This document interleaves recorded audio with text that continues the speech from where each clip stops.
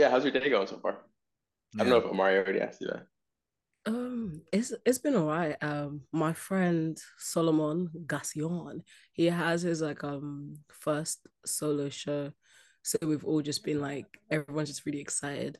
You know those friends that never like share anything with anyone, but Yeah. then it's just like everyone that knows, you just know in it, you just know. So I think everyone's like, "Oh, you going to the show? Oh, you going to?" I was like, "Of course I'm gonna go to the show. That's my Yeah, friend." exactly. So we're all just excited. I feel like it's like a it feels like going to like a high school reunion. Yeah, so he's got his show today. So I've just been excited for that. But apart from that, I haven't actually this morning I haven't actually done that much. Like normally I really be starting my morning with Zeus Network. So I need so I'm trying to turn it around, like with the baddies. You watch the baddies and shit.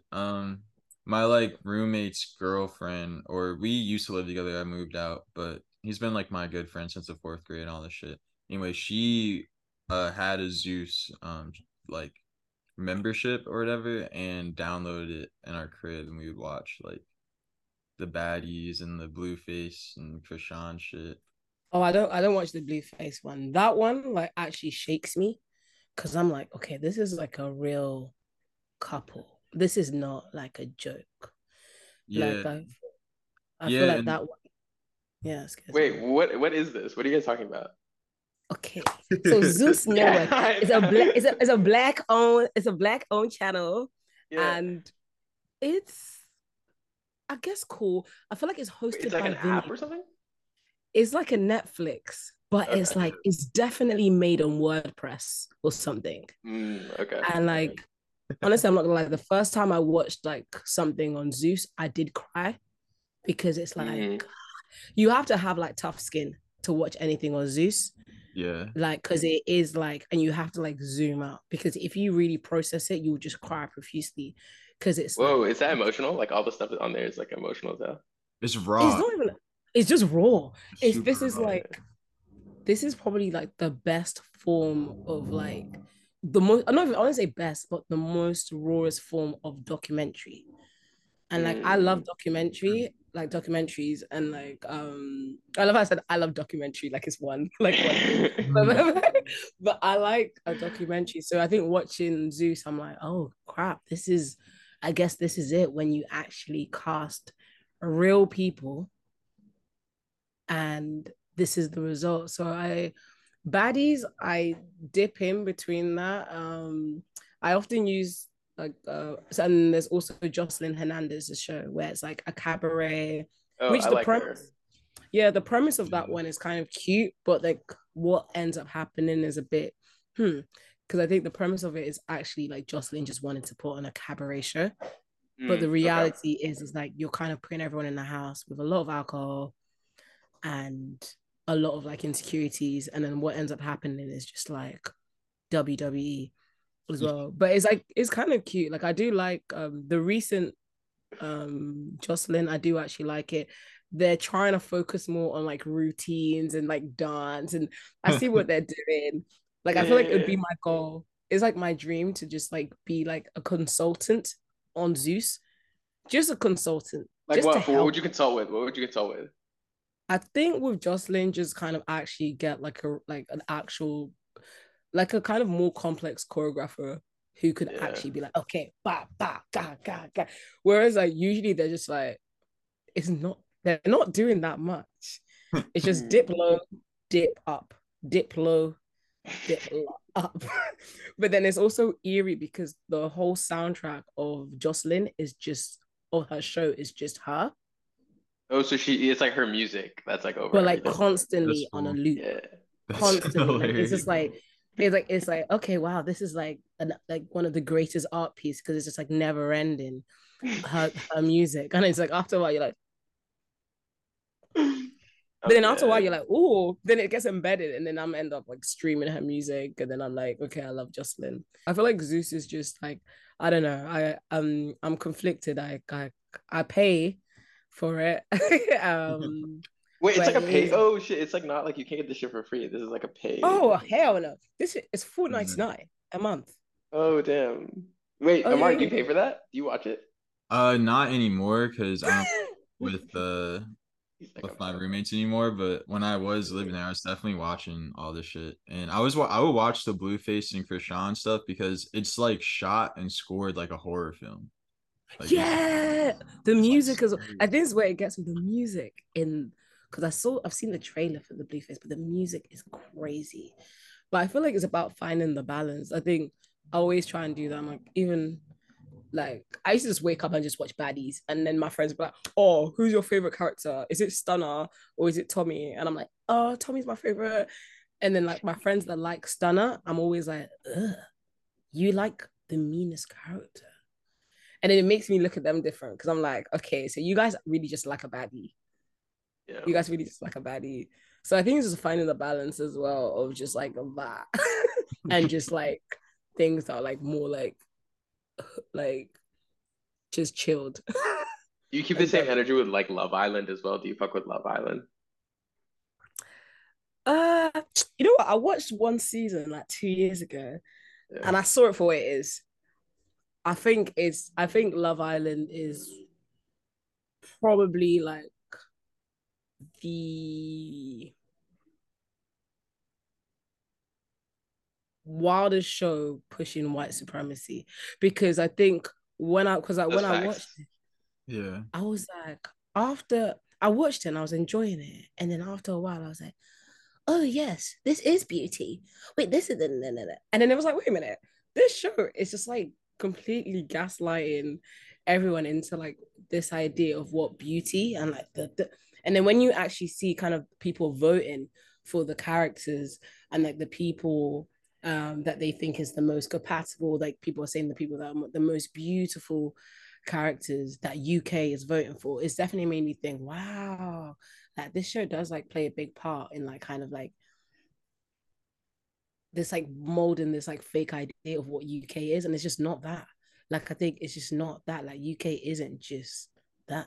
Do you know what I mean? There's like you know, I think when I was watching, I think I heard about the last Love Island, and the one of like the main black girls, I've forgotten her name. She's a baddie, but the I know. fact I that think. Yeah, I know who you're talking about. they had to, she had to be almost like so perfect, like a Barbie, even Yeah. for them to just be like, oh yeah, she's a beautiful one as well. But I was like, bro, like I could have my hair matted up and roughed up, and I that is still beauty. Like it doesn't have to be this like perfection. And then this other guy called Dammy, he was like very perfect and like dench and like da da da. And it's like, okay, that's cool. And like, okay, it's like, yeah, Nigerian guy. Finally, people think he's beautiful. But I'm like, bro, like also to be beautiful, like you don't need to be dench. Like you don't need to. He even if he was like a size 18 of a pot belly, he'll still be a baddie. And that also should be kind of like put on TV. But I think I don't know. I feel like people have this idea of what they want to push for kind of like what the standard of beauty is. And I feel like Love Island play a big part because they do it through Yeah. games and competitions, and it's like graded really bright. And if you watch Love Island, after the second episode, you're like this, come on. You're like, come on. My favorite is Becky and Sharon. And then you're like, hey, shit. Like I'm in it. So I think it's a very interesting. Well, I honestly like with UK TV, I mainly watch EastEnders, which Okay. is like Isn't a that like chill. ongoing? Hasn't that been ongoing for like so long? It's Yeah. just like a chilled soap opera. It's like rooted in realism. Hmm. Mhm. I like it. Like really, like the white people really be looking ashy. Like if someone's dry, they got dry skin. It's ashy. It's like oh, iconic. And it's like you see like oh, dry hands. Like I love EastEnders. Like everyone just gives, and it's funded by like the our tax as well. So my tax pays for EastEnders. So I Whoa. have to watch it to get my money's worth for the Wait, so taxes I pay. does it Yeah, of come out course. on like the BBC or something? Like, what is it? Okay. On like BBC, like Monday to Thursday. As well. I feel like you guys have your own soaps, but yours is like kind of rooted in like melodrama. I don't Yeah. think our soaps are as like celebrated. I think our soaps are like Mm. daytime TV that people just ignore completely. You know what I mean? Except It's for not like Grey's Anatomy. EastEnders. Grey's Anatomy. Yeah, except for yeah, that shit. People be Wait, so so you so harsh do on you Grey's guys Anatomy. so you think Grey's Anatomy counts as a soap? But I wasn't gonna count that, but I feel Hmm, like it kind of interesting. like It's is. not? I thought it was. Oh, dude, that's not a soap opera then. Yeah, it's not. It's yeah. I think soaps are soap. It will, you know what? You might be It, right. You but might I because see his point though. That's what I'm saying. Like it definitely does function as like a it soap does because it's like function. It so does, many seasons. and People are it's just crying same, all the time. Like I don't and know. it's usually just focused with because I think the definition of a soap is usually kind of it has to be kind of functioned around this like just a location and a set. I think that's the Yeah. main thing about what makes a soap different from a series. Is well, I guess in America, series you guys do. I guess it's very interesting. I guess the idea of actually, you know what's so funny about the soap? There was a director I really like called Bill Gunn. He made a film with Ishmael Reed called Personal Problems, and he named it a soap. Mm. And it was just like kind of it was quite melodramatic at points, but actually most of the film nothing really happens, but it's just set in like kind of just poignant parts of like a living room, outdoors, a dining area, and he and Ishmael Riri were like, yeah, this is a soap. We count this as a soap. And then people were like, yeah, I guess it's a soap as well. But it's like yeah, one of my favorite films, Personal Problems as well. So it's Mm. interesting the idea of like I guess everything is like I guess subjective in that sense. Do you know what I mean? Like we could shoot a music video, you could be like, her, it's soap. And it's like who's yeah, who's that to like Yeah. be like, oh, it's not a soap. Like, do you know what I mean? So yeah, you're Yeah. right. I guess Grey's Anatomy could fall into that bracket, basically.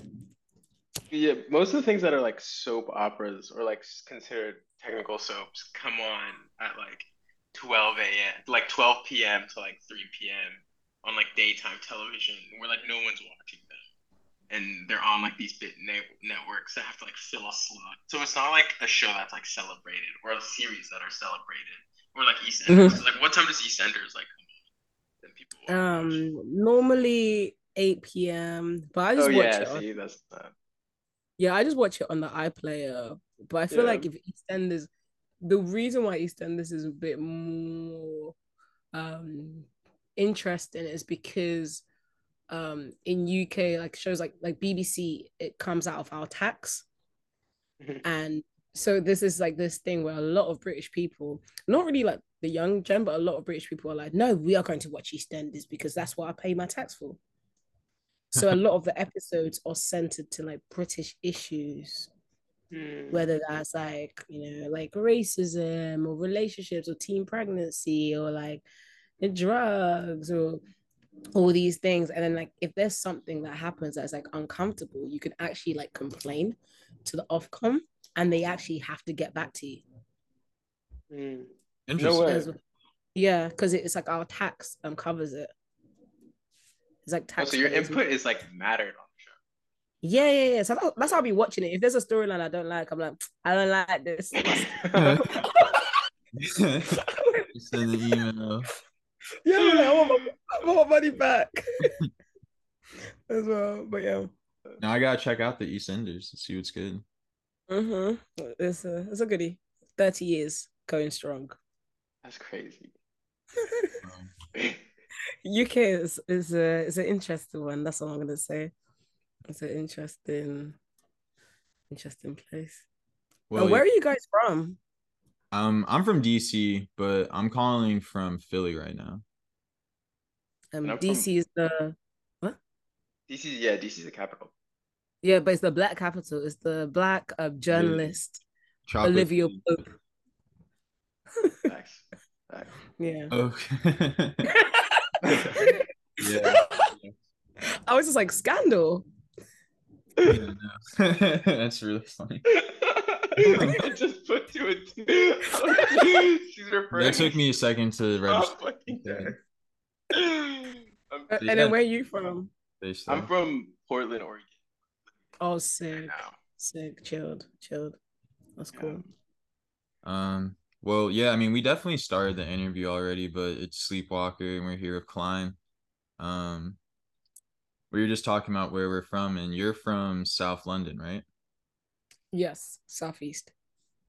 Southeast. What was it like growing up there? I feel like I started off in Southeast, but then my mom and I we then moved to Southwest. So I used to commute from Southwest to Southeast, um, growing up. And I feel like the school that I went to was like predominantly like Nigerians. So my upbringing was like pretty chill. Like literally in the school lunch, they'll give us jollof rice. That's lit. Like, yeah, we'd get like jollof rice, plantain, and it was just like really like it was kind of like in hindsight, the same shit everyone sees like fights.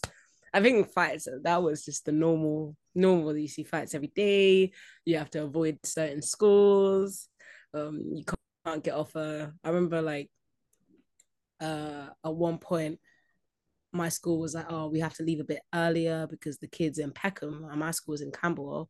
They wanted to be up our school. But I True. was like, me? What why has it affected me? And then my teacher was like, yo, listen, you're frail.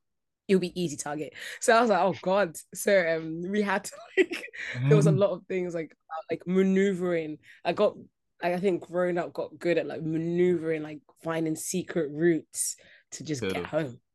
Um, Yeah. I think overall it was like it was sick because I think growing up in an area that was like so predominantly black, which isn't like that anymore because of gentrification, was sick. Like I kind of felt like anything was possible, kind of growing up as well, where I was. That's lit. So the Nigerian community is pretty strong in like London, you'd say. Yeah, I'd say so, especially in Southeast between at the time Campbell, Abbeywood, Thameswood, and also Peckham as well. Are there a lot of Somalis in Southeast as well, or Southwest, or South London in general? A lot of what? Somalis in South London? Not South London. I'll say like Neasden, um, Harlesden, Willesden. That's more like northwest as Okay. well. That's where all the brothers are, just over there. Actually, you know what? London be like so separated sometimes, but then everyone comes together like in college and school. But yeah, a lot of like, I think that's mainly just because of the mosque, Yeah. like, yeah, pretty much. It's just because like there's a lot of mosques in Northwest and then Mhm. some in South. But yeah, I'd say mainly um Somali community is mainly in Northwest or West. All right. Facts. Well then when did you start getting into like making music and stuff? Um and was it always experimental music? You know what's so funny about this is like when I was growing up, my mom was like, when I was 13 or something, she said, oh, remember you said you wanted to be a lawyer? I was like, oh yeah, I did. But I think I said it when I was like 8. And then my family just held. They held tight to that one. Yeah, and I was like, okay, cool. And I was really into like kind of just like American, like CSI. And I was like, wow, criminal law, that could be a vibe. So I think I remember having like a long-term goal as like a criminal lawyer. And then my short-term goal was like an event planner because I watched Wedding Planner with J-Lo. And I was like, oh, that sounds like an easy job. So I think there was a lot of things I dabbled in just because I was like, why not? I did a lot of sports.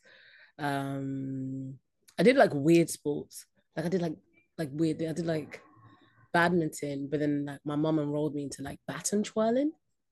Batchenschwallen? No, baton twirling where you just go. Oh, like the twirling shit. Yeah, yeah, yeah. So I Oh. definitely have.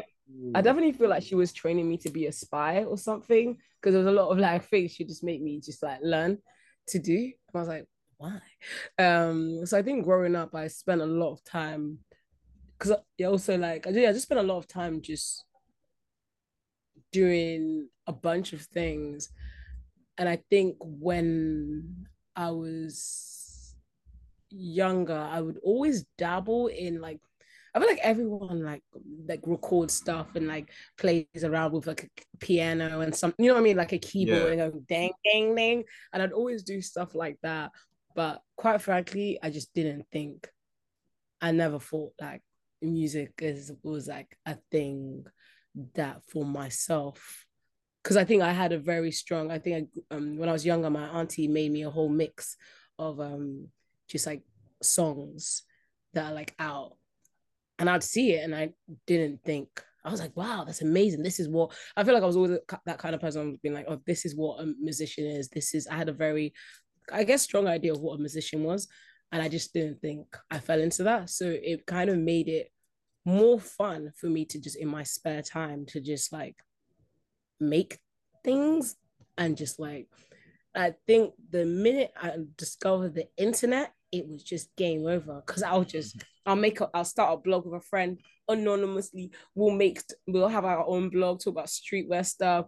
And I'll be like, okay, delete. And I'll start another thing. I'll make another song about like, I don't know, like trees and stuff. And I'll delete it. And I just thought it was fun. But I obviously didn't, I also forgot that the internet is a thing where when you make something, people download, they share. And I think when it then started with Klein, I generally like I heard Adele. No, it wasn't even Adele because that was even for the first record. I heard but like a few songs by Drake, and I think it was on the started. What album is it that started from the bottom? Album. Nothing was ever the same. Nothing was the same. I think maybe that album by Drake. I was Is like, that oh, where this he's is nice. looking to the side? It's like a side Yeah, profile. yeah. It's like the I feel kid like in it was him. Yeah. so I heard that and I was like, oh, but it was the album that has started from the bottom. And I remember just like making like a cover of that. And I was like, oh, but like my own cover.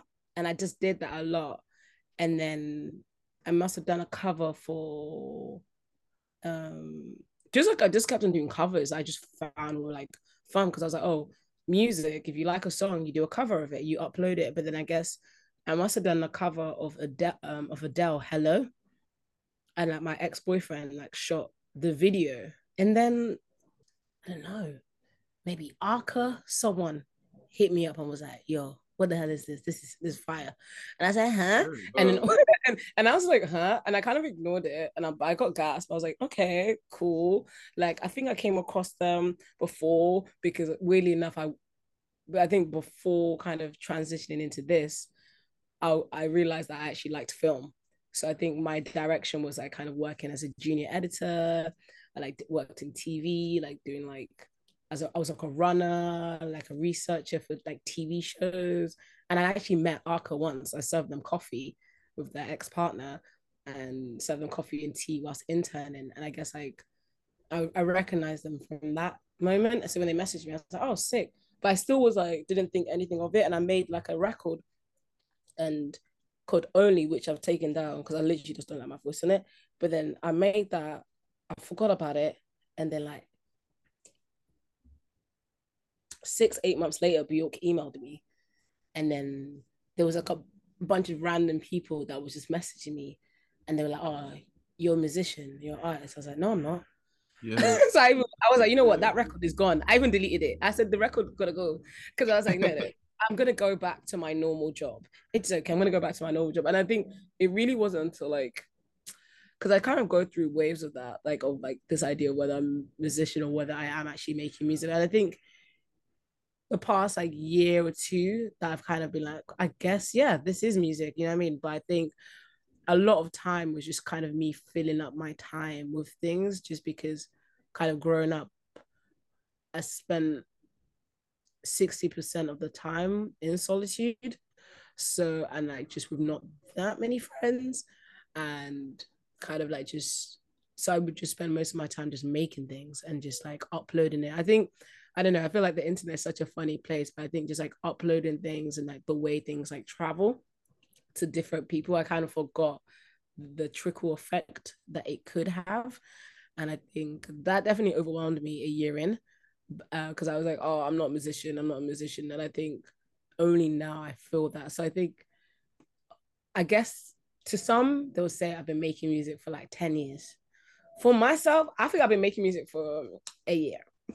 I feel like we finally got into it a year because I think all of those times was like kind of I wasn't necessarily thinking about what it is. All I was doing was like more time, like a lot of the songs or um sounds. I was just like, oh, I'm feeling this way about something. This is the only way I could kind of express it. Especially there was a period where I just wouldn't. I'd be a friend, but I'm not. I wouldn't like tell my friends about like how I really feel about. I don't know. There was this guy that was like killed by the police called Mark Duggan. Like I wouldn't be like, oh guys, man, we go like da da da. Like I just wouldn't talk about that with my friends. So I Yeah. think only I realized that only through sound, and especially when I even used my voice less. Like the less I used my physical voice and just kind of made stuff use without voice, that was the most I was able to express how I felt about things. Or and I guess that was when I was like, okay, I guess this could be a thing as well. Um but yeah. What Facts. about the cosigns didn't make it seem like, especially with Bjork emailing you or like Arca like reaching out, like what about the specific cosign didn't really like resonate to you and be like, oh, this is something where like I'm getting this acclaim, like why not sort of like lean into it more? What I was the think my hesitation? thing is I'm from South. Like so I said this to someone, I was like, bro, like I knew of Bjork, like I heard of the song, like It's So Quiet, but no, I didn't grow up listening to these to a lot of these artists. So fortunately for me, I guess at the time looking back, I was like, damn, I could have really run it up. But at that time I was like, nah, like if I got a message from Dizzy, if I got a message from Jay-Z, if I got a message, but like I don't even like if it was like even shiesty artists that were close to like what I listened to, which Yeah. was like funky house, like grime, even like anything that I was like I actually actively listened to growing up, it would have meant more. And there's also as well, like I think for me, because they weren't like directly like also artists that I grew up with, it was just like, oh, thanks. I was always like, thanks, man. That's really cool. Like, but it just didn't really like mean that much. Like, I more gassed when like some kid on the street is like some rude kid is like, yo, that beat beat bop bop. I fuck with that. I'm like, Yeah. and I'm like, oh my god, I made it. I made it. Like I Yeah. remember one time I had a show. This guy called Rags Original. He like produced like Skepta's Shutdown and worked on some of the stuff from Point Chihuahua. I actually know his music and I actually like listened to the beats that he made. So one time when he came to my show, you would have thought Beyonce arrived. I was like, oh guys, I have made it. I was like, that for me, kind of because it's actually like directly artists that I actually listened to and also like growing up had a direct impact on me. So I think for me, I don't really like cosigns like that yeah, that doesn't mean that much to me. Like, as actually like I'm more concerned about like actual people, like real people, like the uncle that is like, hey, I like that one song, and I'm like, really? How? When? How did you come across it? Like, I think that's more interesting because I think weirdly enough, people just don't what's the word? People don't know what they're supposed to like. So weirdly enough, people kind of like need like a like this like usually it's like a white cosign to be like, oh yeah, I think they're amazing, and then everyone goes, actually, I think so too. But like, bruh, if this woman Bjork never said anything, would you like it? Nah. And I think I just prefer things just like being like more kind of grassroots and like it kind of have I think yeah. Nah, for It makes sure. sense.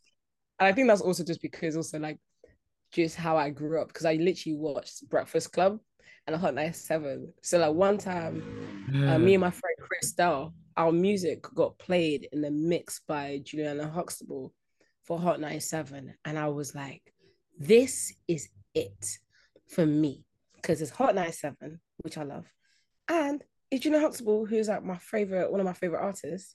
It's a rap. I think that resonated more to me because I actually had such a personal, like, personal connection with both avenues as well. But I think like in terms of cosigns, it's like it's cool. Like it's definitely like I guess like an I guess a little bit. I think a few years ago, it was like, oh, like a nice feeling, just because I guess at the time when I was making stuff, there was also a lot of people I knew that were like, I don't know, maybe you should do something like this. Maybe you should do something like this. So obviously when like real, because like, oh, I like ya. So everyone's like, I'm like, oh, per. I said, I told you guys. But then I think it's like also that is also okay, because I don't think like it's fine. Like I feel like I think really the validation really just comes from like, and the cosigns should just come from yourself. Like it's just like, okay, do you think this bangs for yourself? And it's like, is this have you pushed yourself more than the last time? Or I think even for myself, I'm just like, I'm aware of my lack of knowledge and the fact that I just didn't know how to do anything, just because I literally left with no grades, barely any grades in school. So that in itself, I've already outdone what my younger self thought. And I think that's already enough for me anyway. I feel like, how do you guys feel like in terms of like with like cosign, or I guess like validation and all that stuff? I mean, I feel like pretty similar to sorry, I just got a random text message. But no, I feel pretty similar to how you feel. And like I'm not really, it means more like if someone like personal that I know, or like someone that I grew up listening to, like acknowledges, Sleepwalker and shit like that. Or even like you reaching out to me, and like I wasn't even familiar with your music like at all. And then I like looked into it, and the more I like saw, and I was like, oh shit, like you've been out here like doing shit for a minute, and it's cool that you came across it. Like that shit means like a lot.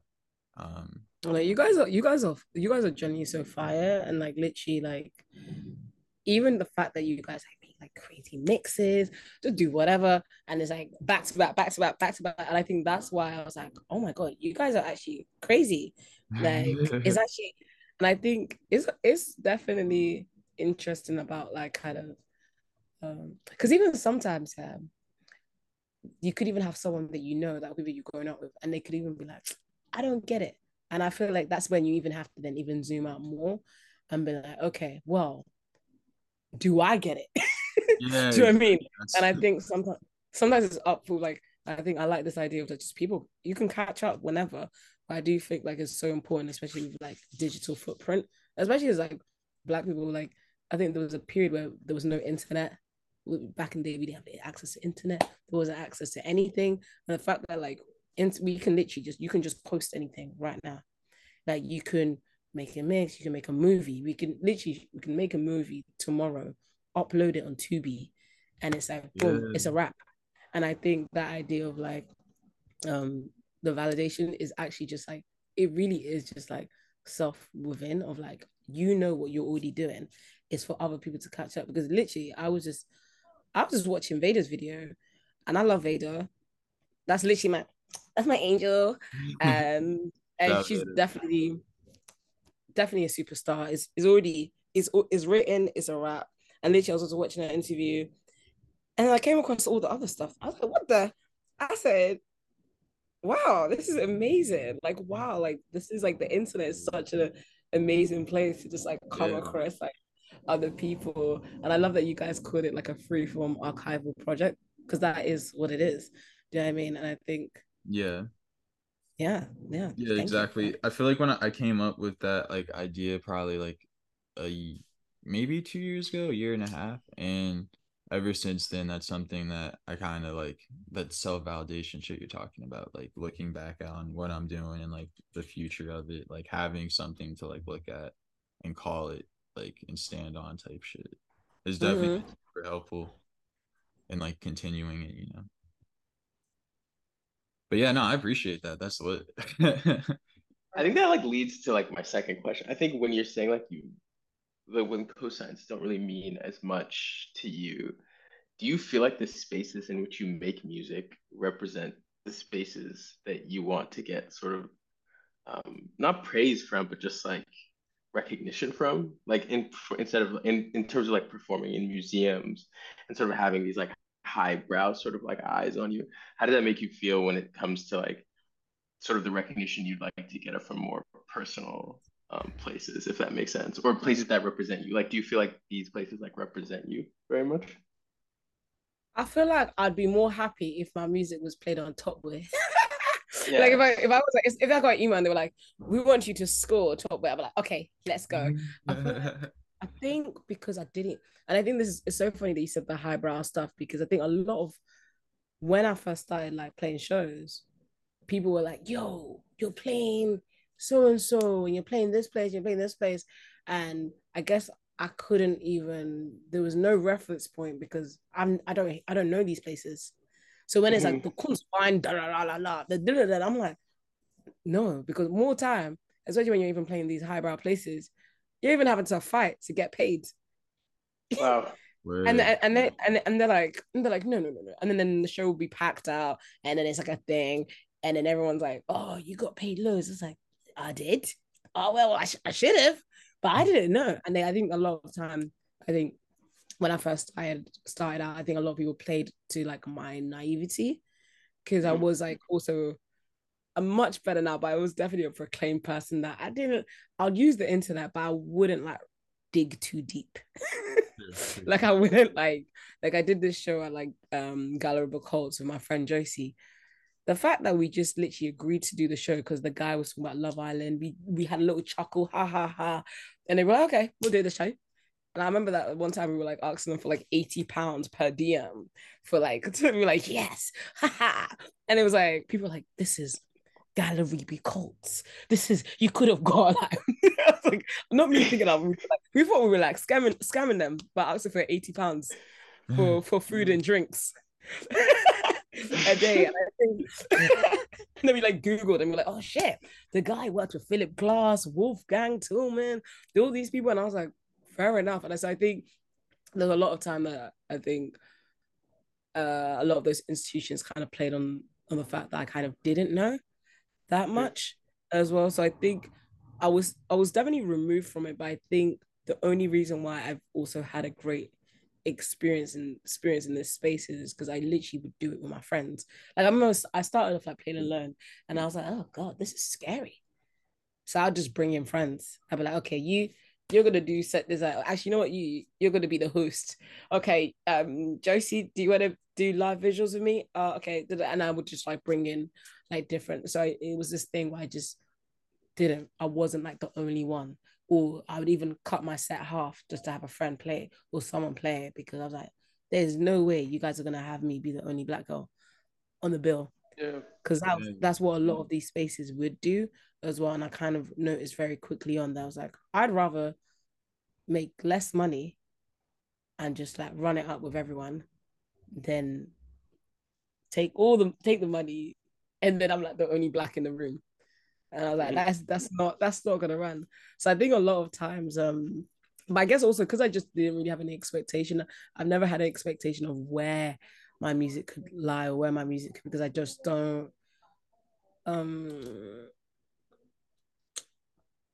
maybe in March, like I was like, oh, thinking about things, do like music, just because I had an album coming out a little bit, but I don't think about like my music, and I'm quite removed from it. Like I make it, I do what I need to make. I make if I make an artwork, make a film, I just upload it, and I don't really think about kind of everything surrounding, and I just work with people that I want to work with, and then that's it. More time this year, I've just been saying no. Like if the places are too white and it's too scary, I really just be like, I can't do it. I can't. I'll be like, catch me. I said to my friend, I was like, catch me on the Jill Scott tour. Catch me. I was like, just because I feel like now I'm just because like I actually just want to play like spaces that actually I enjoy. And it's not, Yeah. I don't really, it's not about whether it's like this is the most esteemed. It's like if I feel scared, I'm just not gonna do it. If I'm shaking, Mhm. it's probably a bad sign. Facts. That makes sense. That makes sense. I just want to say it's lit that you have that approach as far as like bringing out people with you to these spaces and not like doing it. So I think that's really smart and also like, good to give those other people that experience too. And also what are like your top like 3 to 5 performances that you've done each so far, would you say? I or like feel like the first one that is the most iconic for me is I got asked, I think in 2017 or 18, to open up for like this white band from like up north called like Dark Star. And then like I feel like the fee was very low in like looking back now, and like it was actually quite low. But I was like, okay, cool. But then my agent at the time, Cap, we went to see the space that they wanted me to play. So they had the band playing in like the orchestral room and the da da da da. And they said, okay, the Nignogs, y'all gonna be here. They had me in the foyer. I said, oh shit. So then I was like, okay, cool. I'm gonna be in the foyer. But then I clocked that they had a grand piano. yeah. And I thought they had like crazy big scream. So then me and my agent at the time were like, oh, I should just I had this idea of wanting to do a musical anyway. So I was like, we should just do like a musical play. And then so my manager got like a school to let us rehearse. And then literally every week, a friend, I put a call out, had friends in it, some like people I didn't know. Funny enough, one of the girls that we ended up having was this girl called Sienna King, who's now in Little Mermaid. Oh She, wow. yeah, one of the beautiful black baddie mermaids, and Hello. she was in it because I'd already seen her on a TV show with Naomi Campbell, and I was like, and I've seen her like in one of the estate I used to live in North London. I saw her with Little Sims because they used to just run around, and I was like, oh my god, that's Sienna from the TV show, and that's Little Sims, who everyone knew about, like knew their music, and it was been circulating. And I was like, Sienna, could you be in this? I can't pay you, but they're going to be chin chin, some super malts. We all get to have fun, and then we just did this rehearsal. And basically, when people then turned up, I guess turning up to see me DJ at the show, it was this elaborate, like a dance piece, like literally on some you got served, Yeah, but that's with like crazy. noise and drone, and like it was just so dramatic. And because of that show, I ended up getting an actual musical at the ICA, and I ended up doing an actual musical through that show. So I'd say that was like one of my favorite ones. That's number one. Number two is this. I played a festival called Unsound. So technically, it's the best and the worst. The worst because like during sound check, the sound guys were actually like being racist to me in Polish, Mhm. Oh and damn. it was so wild that like we were like, wait, what? And I was like playing, and like I used to experience. It's much better now, but I used to experience this a lot whenever I turn up to sound check. The sound guys would really think I just didn't know anything, but Hmm. because I, but the thing was, I also didn't know what a mini jack was, and because I didn't know what a mini jack was, I was like, I don't know what the cables are, but I know what it is. And then they'd be like, they would always hover over me, and they'd always just be like, kind of pissed off that I was like playing. And I think that was when I started to realize that people just don't, that you're not, the people don't want to see black people just in any space. Do you know what I mean? Yeah. At home. And so that was like really like I remember just being like I kind of, it's weird. I kind of numbed it out because like all my friends at the time, I guess it was like 3 years later that I remembered and I cried. But at the time, I was like, okay, fair enough, fair enough. And the show we did for that was one of the most insane things that we don't even have any footage. Only like maybe some people on Instagram have stuff of it. But this was when we opened up for this woman called Holly Herden. And instead of just doing a traditional live set that I guess most people used to do, but I think I used to just use live shows to just test out ideas and film ideas. I played 6ix9ine. Josie played the judge, and we basically reenacted the court case. And then my bandmates actually just represent. They were just like Twitter and Shade Room. But then my friend Solomon Gassion was like, he had a Tupac, massive Tupac t-shirt, so he was just like the spirit of Tupac. And I remember that show being like, it was so insane. Even when like I look back at, and like I was like, nah. But then we were like, I was 6ix9ine, but we were all like dressed like fitness baddies. And the music was like, and I, people were like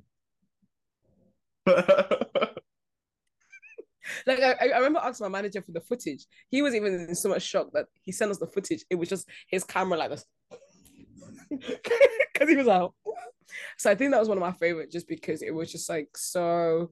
I think after all the like racism that we experienced, it was just so manic and so fun, and like also weirdly enough, dissecting 6ix9ine's court case basically made you realize how much darker the whole situation was, as well. And then kind of when said, just across the board, the judge, him, everyone reacting and engaging with him, it's like everyone's in the wrong. Everyone's in the wrong. Do you know what I mean? It's like you, someone like that, you just cannot engage with them. Do you know what I mean? Yeah. Because he is part of the problem. And I think kind of like fleshing it out, but putting it, saying his words on just like normal people. And like, it makes you even kind of realize that actually he was just a child as well. Like literally, this is it literally a clout chaser, a clout chaser baby. And so then the third one is probably this show. Actually, no, the third one is not technically a show, but it was in Lisbon, and my friend Mike, he was doing a show with Neonte, Onicia, and they were like, "Oh, could you play?" And I was like, "I'm not playing." I was like, "I'm not prepared. I'm not prepared." But then he was like, "Oh, can you just do the song?" And I like did the song that we did together called Ipari Park, Mm-hmm. and I just blacked out. It was so funny because it's not even my best for because I normally don't sing. I normally just like my live shows are normally just drums, guitar, electronics. But then like as I was just singing, I looked to the right, I see Tebe. I looked to the left, I see Mac. I literally tears were shaking in my eyes because I was like, wait a minute. When I was 12 years old, I used to literally watch Odd Future videos. Mm-hmm. Like, and like everyone's acting all chilled and nonchalant. I was like, I can't even sing. I'm looking at L right there. This is someone that I grew up listening to, going, come on. I'm looking at Mike going, because even before we even became friends, I was already like a big fan of his music. So I think I had this like weird disassociation where I was like, fuck it. The world could just end today. Like, it doesn't even matter because I'm even singing off key.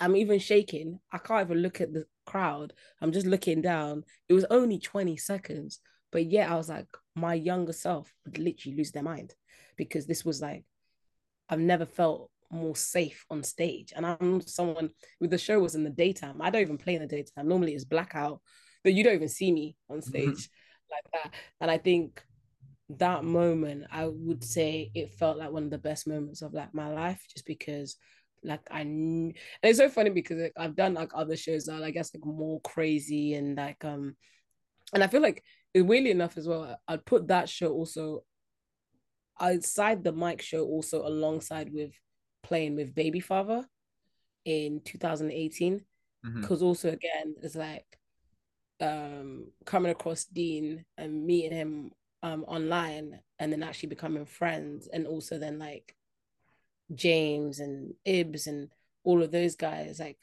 actually both shows are like shows where I felt so safe where it didn't even matter if I fumbled. It didn't matter because I'm literally playing with like some of my closest friends and also like some of my favorite artists. And I think those, I have to say those moments, I think I put them both together, are like one of my favorite like live experiences, I'd say. Yeah, no, that's lit. It's some movie shit. Mm, mm, most definitely. I saw in an interview, and you kind of were touched on this when you were just explaining about the shows you've done. Like your live sets are normally different from like the music you release on the internet and stuff, right? Would you say? 100%. Like I just, yeah, most definitely. I don't like, which is so funny because I always try and like, okay, I'm a dude, but I'm just like, no, like I usually, especially when I first started out, I would literally just use a live show as like a proof of concept for like a film or an excuse for Josie to test out her comedy routines. Even me, I'll be using it to be testing out my acting show reel, get my acting show reel up. And also a lot of time I just use it as an excuse just to like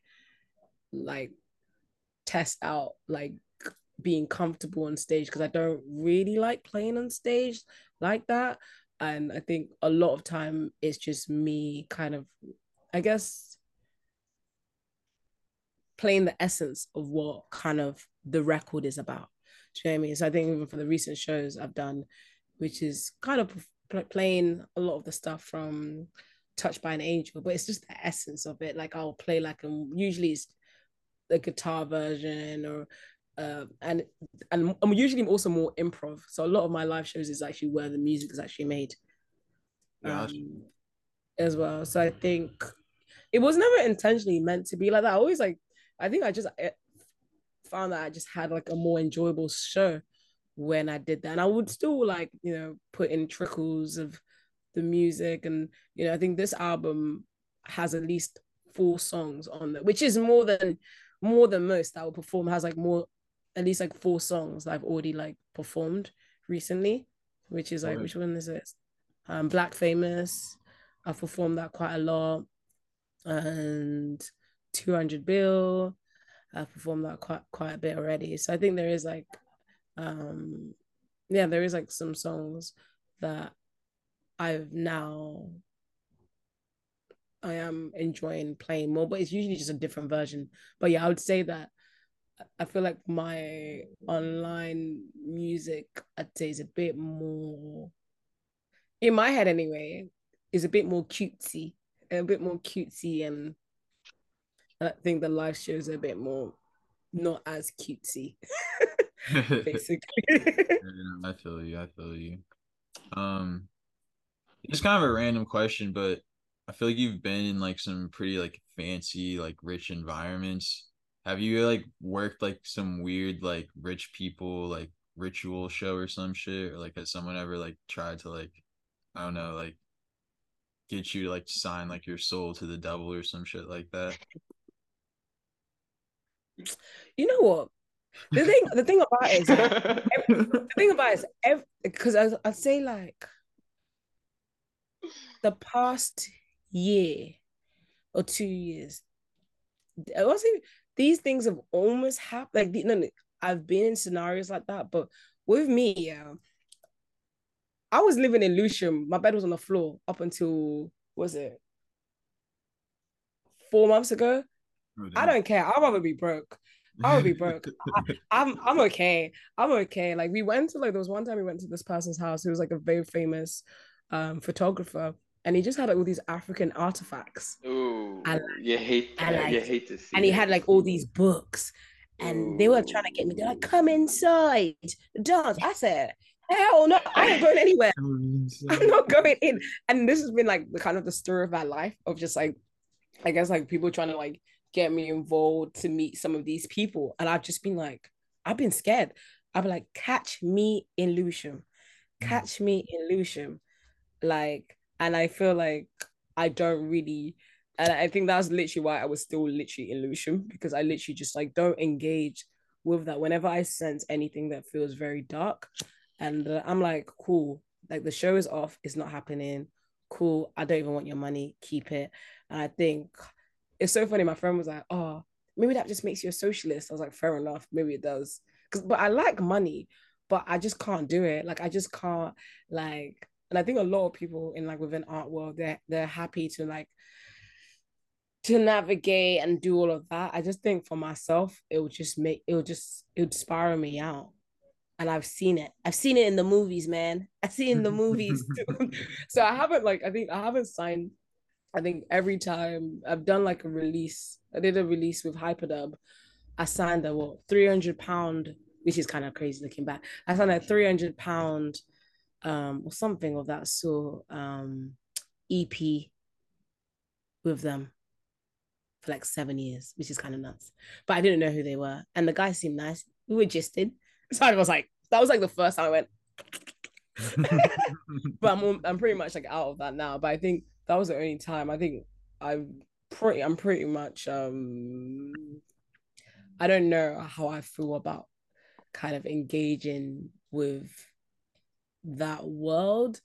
Like I'll pop in with a friend, like I'll go for a free drink. And even then it's like I remember my friend was like, nothing is for free. if you even go for the free drink, you're even now part of it. I was like, oh God. And then we were both like, shit, are you gonna go to the free drink thing? And I feel like there's such a thing, like in London, we just be loving like a party with a free drink. And then all of a sudden you go in, it's like your rights of your image is owned for like 25 years. Yeah. So I don't know. I don't really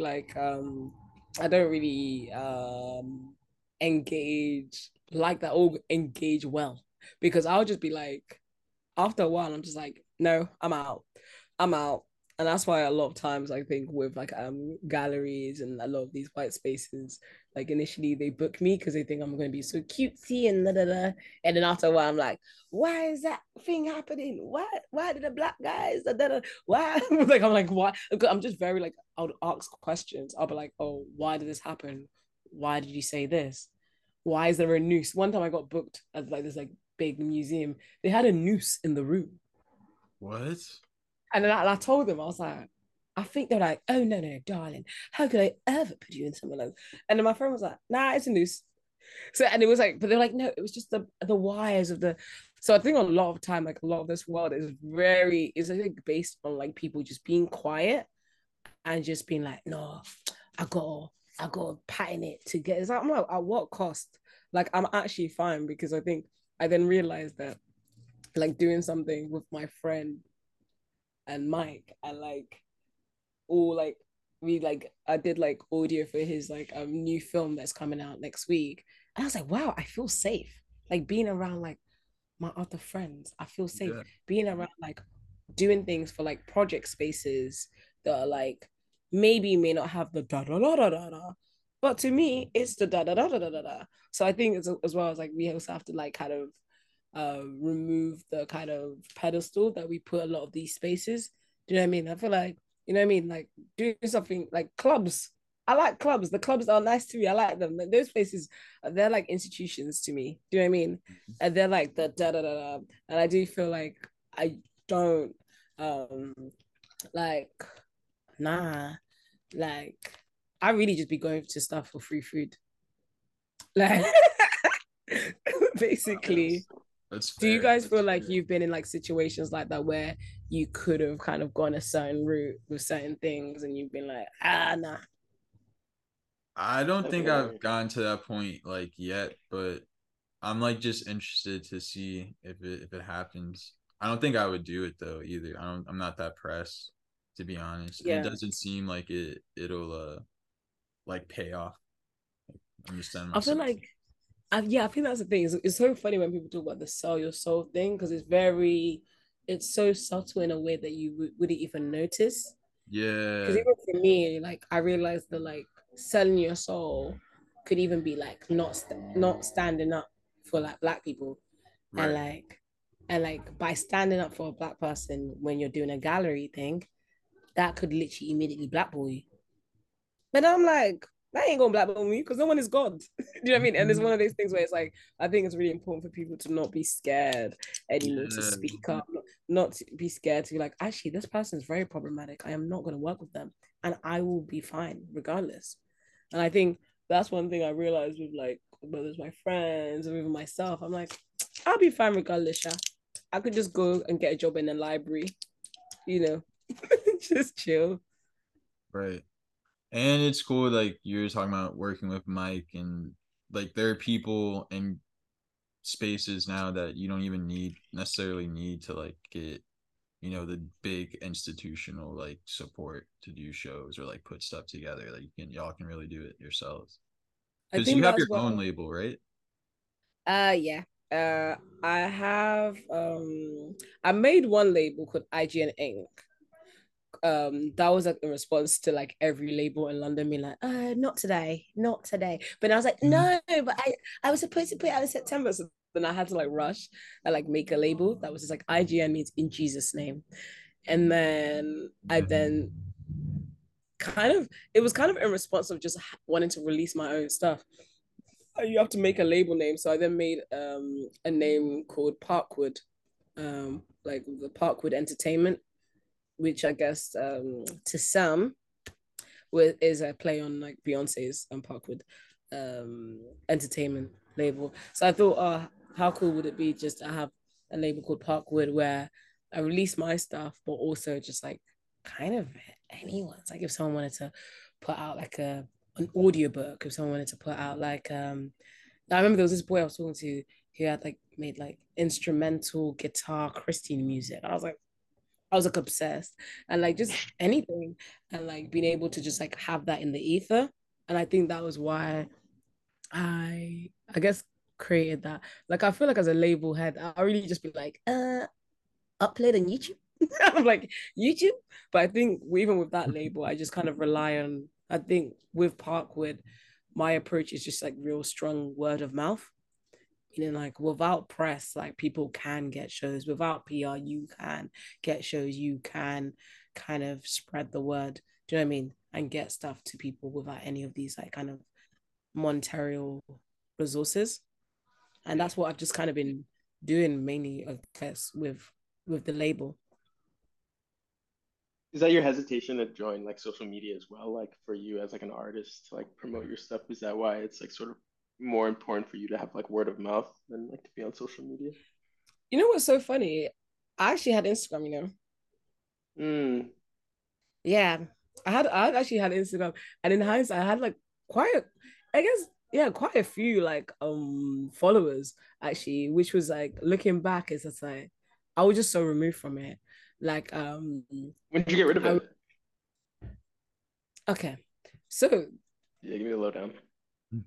I think the lowdown is basically like I had Instagram and actually my approach to using Instagram was very much very I felt very free on Instagram. Like I'd really just post about my normal job when I had a normal job anyway at the time. But I was like, it's my normal job, me and my friends, like fights that's happening outside my house. Like I really and then I'll post about my stuff, but I wouldn't even post about like my stuff like all the time. But I would just post about like fun things and I would follow randomized friends. Like I wouldn't Hmm. like, you know, people like follow all the. I'll just follow like, okay, I'm gonna follow Lou and maybe not follow Josie because I see Josie all the time. And like, and I think the my how my social media was pretty fun, and I feel like that's why people are like come back. But I think the main reason is just because I remember I deleted it and then I came back again, and I just didn't like the interface.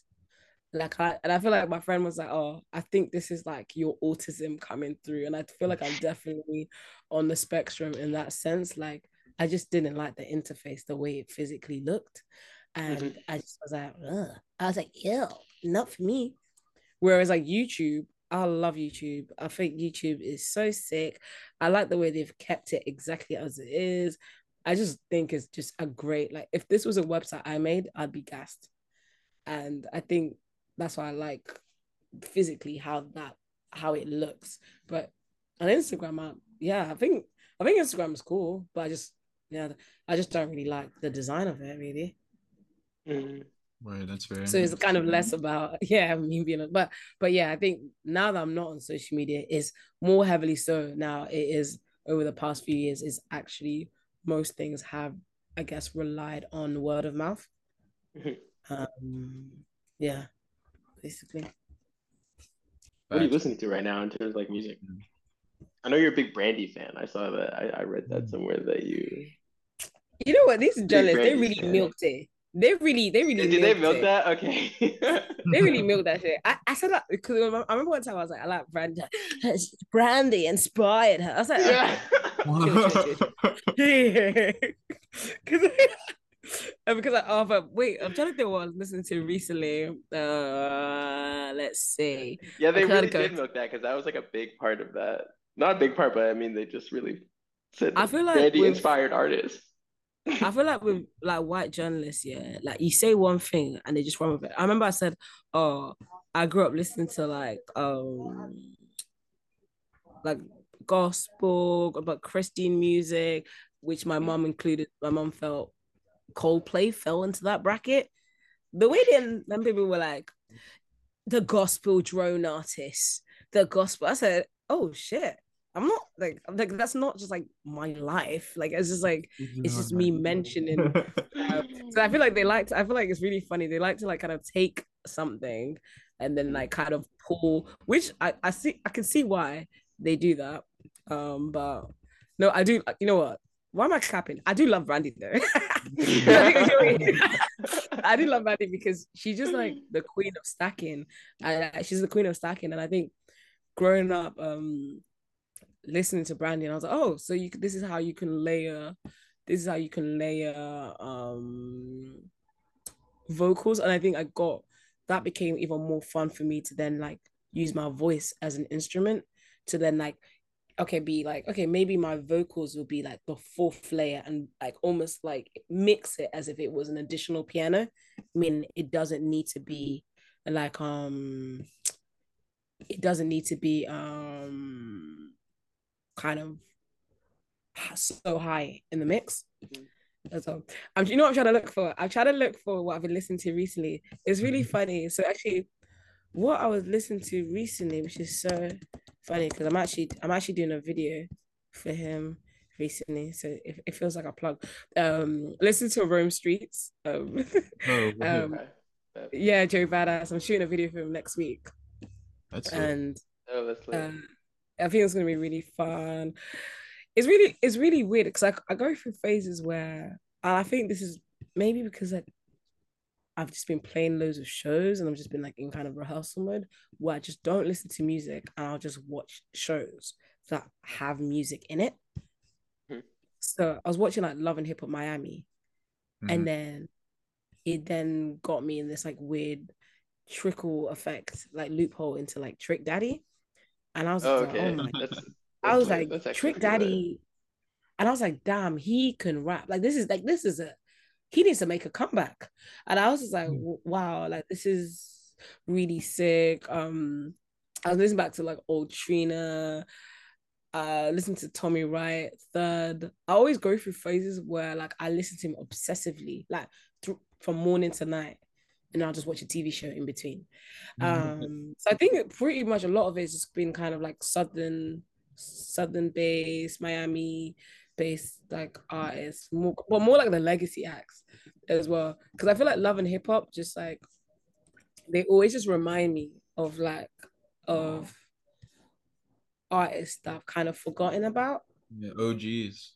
Yeah, the OGs. Literally, so yeah. What was that? Oh wait, you know what? This is what I was listening to as well. What's this song called? What's his name? Yeah. You know Troy Ave? Yeah. I'm sorry. Dear Hater, I won. It's my favorite. I love it so much. I do like that song as well. The video is one of the best videos I've ever seen. This video is an art piece. If you watch it, you guys will be shook. It's like, I'm like, wow, this guy is seen crazy. This video. What's it called? Dear Hater, I won. Mm-hmm. Yeah. But the video is so good. I was like, literally, I watched it and I was like this. Because I was like, wow, how do I get on their editing team with Troy Ave? So, oh yeah, whenever he has beef with someone, I can just like help him just put together a video. He was beefing Attack Stone and shit. But this is the kind of stuff that I want. Yeah. So this is the kind of shit that I really want to do. It's just like I just need to be on his team. Oh, it's like court documents are like the first thing that pops up. I'm dead. No, it's perfect. I think it's perfect. Also, like I'm screaming because this is literally the reference of what I really want to do for Thingy's video. Rome. I want to get like some archive.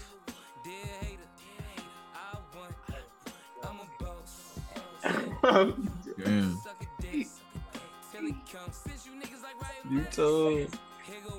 It's really good.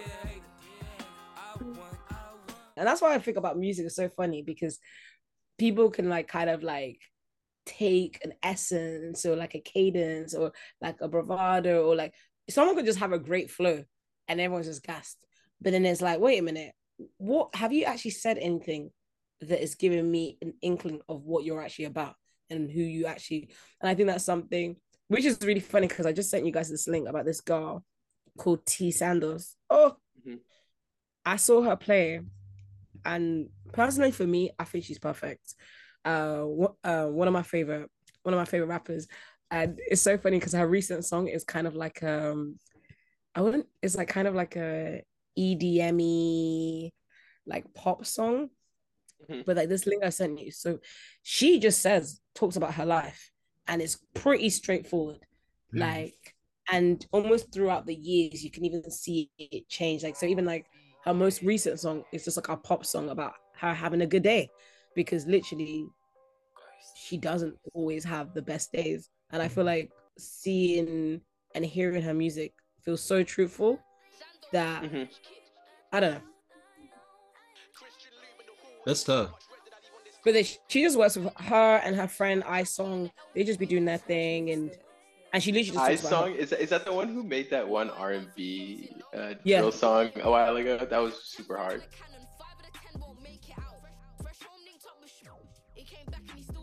Yeah, no, it's hard. But I saw her play at this party that was literally like some E-Kid Drain Gang ass party where it was just noise and ambient, and then she headlined, and I was like, ah, That's Yeah. like kind I of love. dope. That's the only reason I like London, for like little things like that, because it really be like you can go to a show where you'd see her and then you'd see like just like noise artists as well. Mm. Also, I like the Klein pref on the top. Yeah.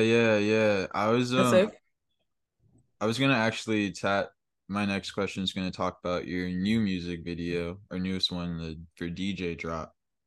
Um and yeah, we're a lot of the visuals on this are shot in New York, right? Oh Oh, yeah, all of it is all in. It's in Wall Street and the Bronx. facts. And it was drone footage, right? Did Yeah. you get to fly the drone at all? I did at points, but mainly who actually shot this was Massimo, who is just a G. But he, fun fact of the day, he did the Ice Spice. I remember that was like the winning. I mean, because I remember my friend said it. She's like, he did the Ice Spice Deli video. I was like, amazing, I'm sold. And Right. it was really fun for like Massimo just to do something that was a bit more like it was a bit more structural, kind Mhm. of like these parts as well. So yeah, we shot this in the city. Did you come in with a direction at all, or were you willing to like hand this over? Like I had like some ideas that were like floating by, and I remember at that period it was very funny because I just felt like I feel like feeling like trapped and like feeling like alone. And I remember like the only way I could like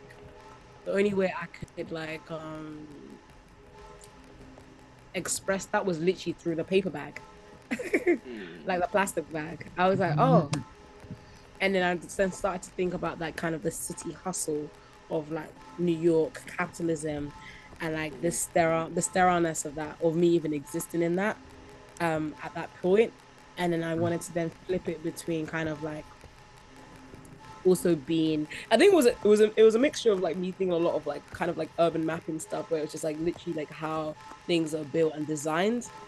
And so I think I kind of wanted to flip between kind of the city and then flip between kind of the Bronx as well, and then flip between me in the city again, kind of existed in my kind of Vim, head to toe Vim, still kind of in the city, but constantly like being surveilled as Mhm. well. Because I think surveillance is, I guess, like something that I often like I think about, and I try and hide away from it as well. But it's also something that I like.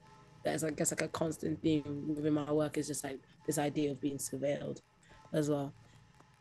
So yeah, but yeah, pretty much we wanted to make the plastic bag almost like a character in itself, kind of like. And I feel like kind of anyone that's like kind of even like growing up in America, I'm sure, but I think being like black navigating.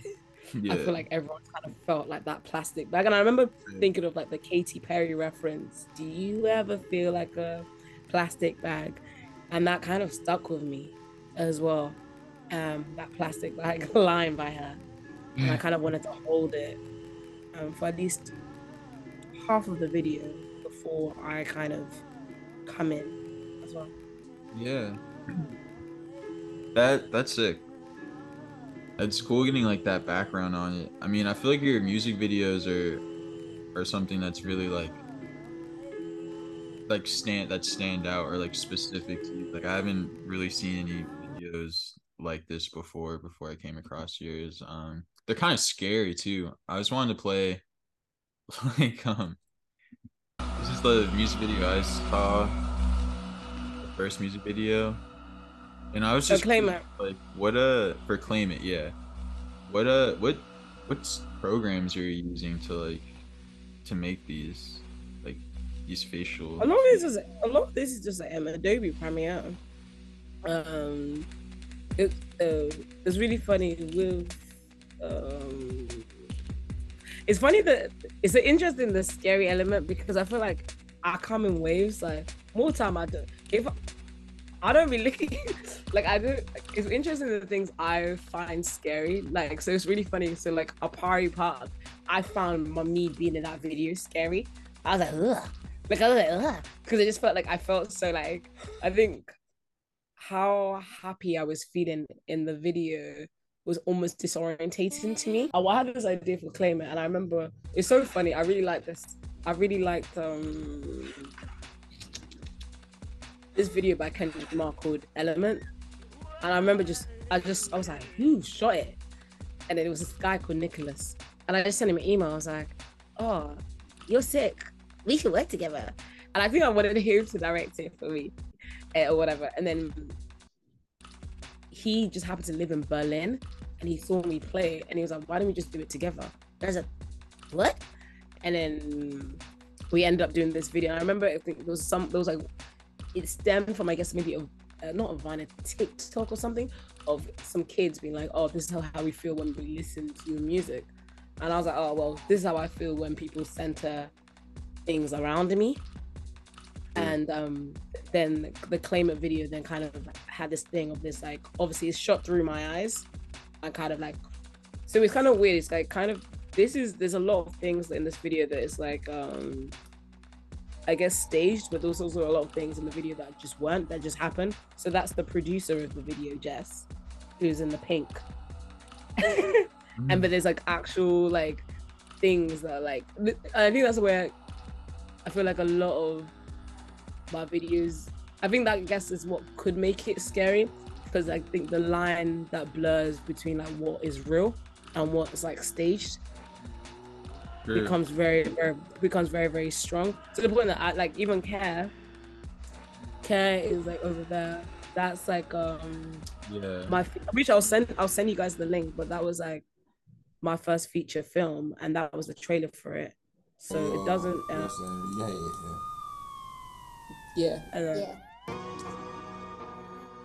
But this was like, I guess, like a part autobiography, musical, animation. But the thing about that, this is more scary to me because this was literally like 70% of it is literally a documentary of like my life. right. And the rest is like guided through animations and whatever. And I feel like because the line blurs a lot with a lot of my stuff, I guess that's why it could be I feel like that's why it could be scary. Because even for myself, it's like, it's not even about like it being scary. It's like actually, OJ Simpson, it's about it just kind of being like, it's like talking about things that I wouldn't necessarily talk about. Like even with Claim It, like it's just like, that's just my friends. Like the boys in the video, it's just my friends. Like Josie dancing, it's just like, you know, people getting drunk and things happening. And it's like, this is just kind of like my real life. So I think I'm always like, I feel like whenever people have like, they see it and they have their opinions, whether it's like scared or fear or happy or joy or whatever, I can see why, just because it's like, I feel like with a lot of my stuff, because I pull back from some far back memory that I don't go back into. Mm-hmm. I just upload it and I just keep it moving. I can see why it's like, because even Claim It to me, it's like I could see, like I could see, but I think it's even more scary for the people that were in the video, kind of seeing what happened that night and seeing how it panned out as well. So that's very interesting. Whereas when we were doing the Apari Park video, the only reason why like that video is more scary. The Apari Park video is more to me. Not anymore. I like it now. Like obviously, of Yeah, course, I love the video, but I think I don't like necessarily being in videos. that's fair. Like I don't think it's central to kind of I don't think it's central to a story need the artist having to be in the video. That's why one of my favorite moments when Jay-Z when he did the 4-4 album and he had like himself, he was like Mickey Mouse. I think it was like Yeah. in the I was like, oh my god, iconic, amazing. Because I was like, period. Like you've already been in videos. We like that. We don't need that. But whereas weirdly enough in Bahari Park, why it's for me it feels scary because it feels like me. Like even the outfit I'm wearing in the beginning. That's why I woke up in the morning. It's in the Airbnb that we were staying in. That's literally what I was wearing in the morning. That was our bathroom that I wanted to shoot Mike in. Like there and like I think like even us at the beach. Like I remember I really wanted like a friends moment. Like I wanted like like a black friends moment. Yeah. Like almost like it feeling like a trailer for a new TV show. So I think even when like that's why I was laughing at the name. I made this name called Danny Gubber for this alias, the alias that I directed, co-directed Mike's video for. And I just wanted to kind of have the video almost feel like even though Cynthia wanted it to like play around with like R&B tropes, but I also wanted it to also at points feel like it could be like a trailer for like a new black TV show. True. Yeah. And so that's why in the second half, when the friends are introduced, I was like, okay. That's why like I had this idea of like, okay, this could be like a great like proof of concept of like a new TV show where it's just like uni students. As Um. and I think it's really funny because even with this, the reason why this is really eerie, this video for me, is because the shot of Mike on the bed, for me, I really wanted to get that because, and even the shot of me in the bed, because that's very true to my life at the time. My bed was on the floor. And like, it's like, yeah, we're experiencing all these amazing moments and these like dream-like moments. But the reality is like, we're still happy, but we're still on the floor. And I mean, and I think that like kind of like flipping between that was very important for me. So I think even with this video, it was like, because I don't know. I think there's something I find it something interesting and weird about like total happiness. Like total happiness is what like eerie's me out, and that's why this video freaks me out. Because I'm like watching, I'm like, shit, girl, why are you smiling like this? But I was like, but I know I was laughing because when I'm going like this, I think Neonte was like this in the corner like this. And then like him and Tim were like doing something funny. I know they were doing something funny, and that's why I was chuckling. And I think that in itself is like that's very like eerie. I don't know. I think that for me is like very, very, very eerie. Whereas weirdly enough, like my own stuff, I really just be like, okay, I've made it. I'm on to the next because I've kind of like let it out. You know what I mean? I think it's like I think, yeah, I've kind of let out internally how I feel. And I guess it's an element of just kind of showing people your diary, the good parts. So I think that's why like my YouTube channel was like honestly, it's the most fun thing for myself to like I haven't updated stuff, uploaded it more things on it yet. But that's why I really love like making like just tiny videos, like short films about and just kind of using it as an excuse just to kind of flip between yeah, this video Listen and Sees one of my favorites just because it's literally just me and my friend talking and we're just all in the car and my friend's talking about they're just talking about Massolini, they're just talking about like all sorts. And but this is actually real. This is not like yeah, it's not like staged or scripted and like I think My Own Maurice is like me. It's literally just a show reel. My Own Maurice is just a show reel for me to show that I could do a southern accent. I remember it was like a show reel for because I remember I made my stories and I like sent Adult Swim a message Yeah. and they were like, "We're focusing on animation at the moment, so not interested." I was like, "Okay, cool." Phil. Damn. It's so funny. Well, I feel like British people can imitate Americans so easily. Just well, not even a hot take. I feel like that's pretty common. Would you want to get more into like directing music videos that aren't your own and like other people's? Because it seems like you're kind of doing that already. I think that's honestly generally like my favorite thing. Like it's I love when it's to do with anything but me. Cause like me, that's his own thing and that's quite isolated. Like even doing DJ job and working with other people was a lot for me just because I was like, oh God, working with other people and that some people I know, some I didn't know. That was quite a lot, but I love doing stuff with other people because I'm able to just kind of it's that thing of like you're able to just propagate ideas you have about things into like because even with the Rome Streets video, oh no, I'm even doing research into like Windrush era, doing like I'm treating that shit as like a documentary, and Yeah. it's like and like you kind of doing that through him, through his words, it's way more ooh than just it just existing on just me. So I think that's one of the most I have way more fun when I'm doing stuff for other people, Hmm. basically. I think one thing I find super interesting, just from like talking to you, is just do you? I would characterize. I mean, I think your music is also like super cinematic, not just in your videos, but like in your music itself, with like how layered it is. I think with different sounds and just sort of how, in general, I think to me, I would I think of it as sort of experimental. But do you think of yourself as the music that you make as experimental, or do you see yourself drawing inspiration from other artists who similarly would be seen in the same light as you? I don't know. Like I think the term experimental has been used so much at this point that I'm like, I don't know what that word means. Because my Yeah. thing is, I Yeah. think, I remember people called me experimental because I just didn't use a preset.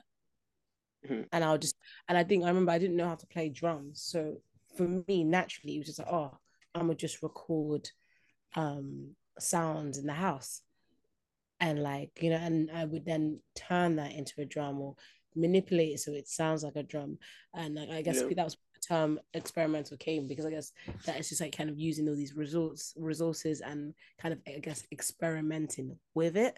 So I Yeah. guess that's the element I guess that makes it experimental, but I don't think like like I don't think it's that I don't know.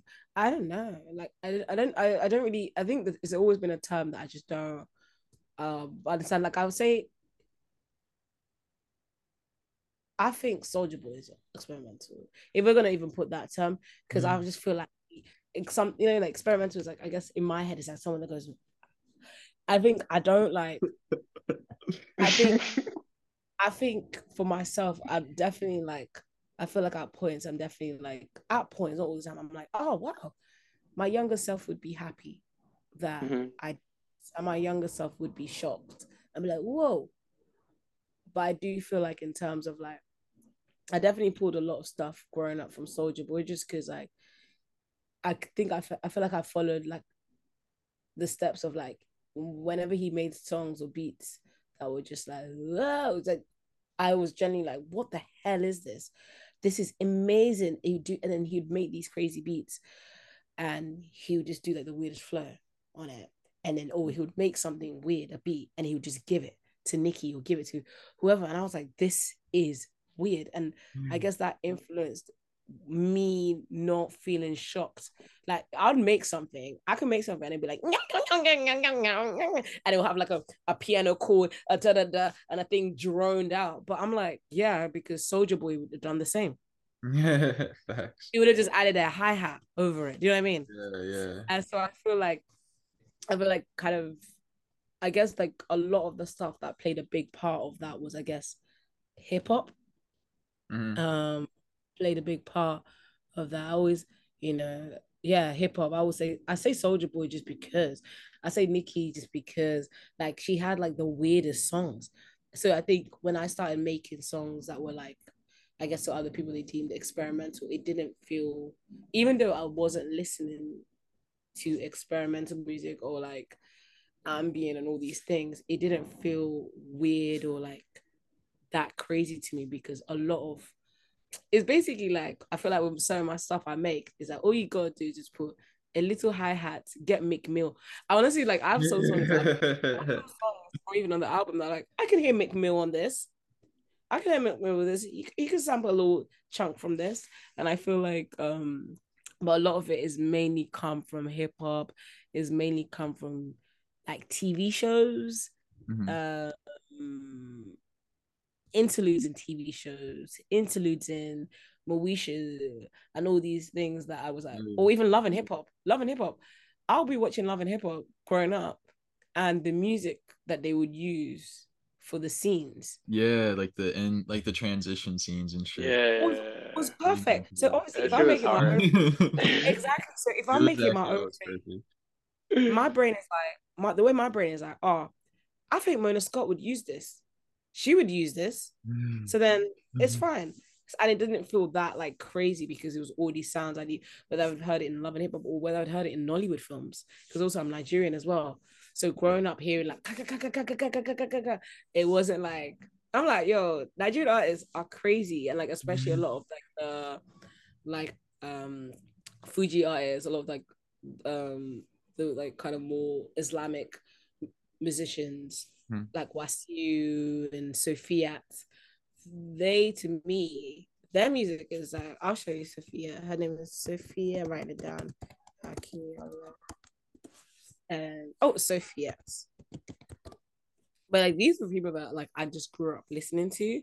So I think I I guess those were the influences, and I guess those are the people that kind of made me feel like what I'm doing wasn't that weird Yeah, as well. What's that makes a lot of sense. I had two questions. What is like your favorite city that they do Love and Hip Hop in? And the other one is what's your favorite Soldier Boy era? Okay, my favorite city where they do love. Okay, so I initially think it there's was a Atlanta. wrong answer to this too. Yeah. Just letting you You know know. what? There isn't even. Okay, I'm torn. So when I was younger, I used to like. My introduction was Love and Hip Hop Atlanta, Mhm. Obviously, makes sense. and but then the older I got, I was like, ugh. It kind of gave me the ick because it was just like Mhm. it wasn't giving what it was supposed to give because the whole Mhm. point of the show was supposed to be, Mona Scott, she literally was like, she managed like Missy, 50 Cent. So for me, I was like, oh, amazing. Like she's going to do like a show that's just like actually like, it's like the last remaining archive hip hop show. And it kind of took a different turn. So Yeah, I've been rewatching the Love and Hip Hop New York one. sure. Yeah, Insane, incredible, insane. That was insane. Yeah. That's with Joe incredible. Budden, right? Yeah, yeah, Yeah.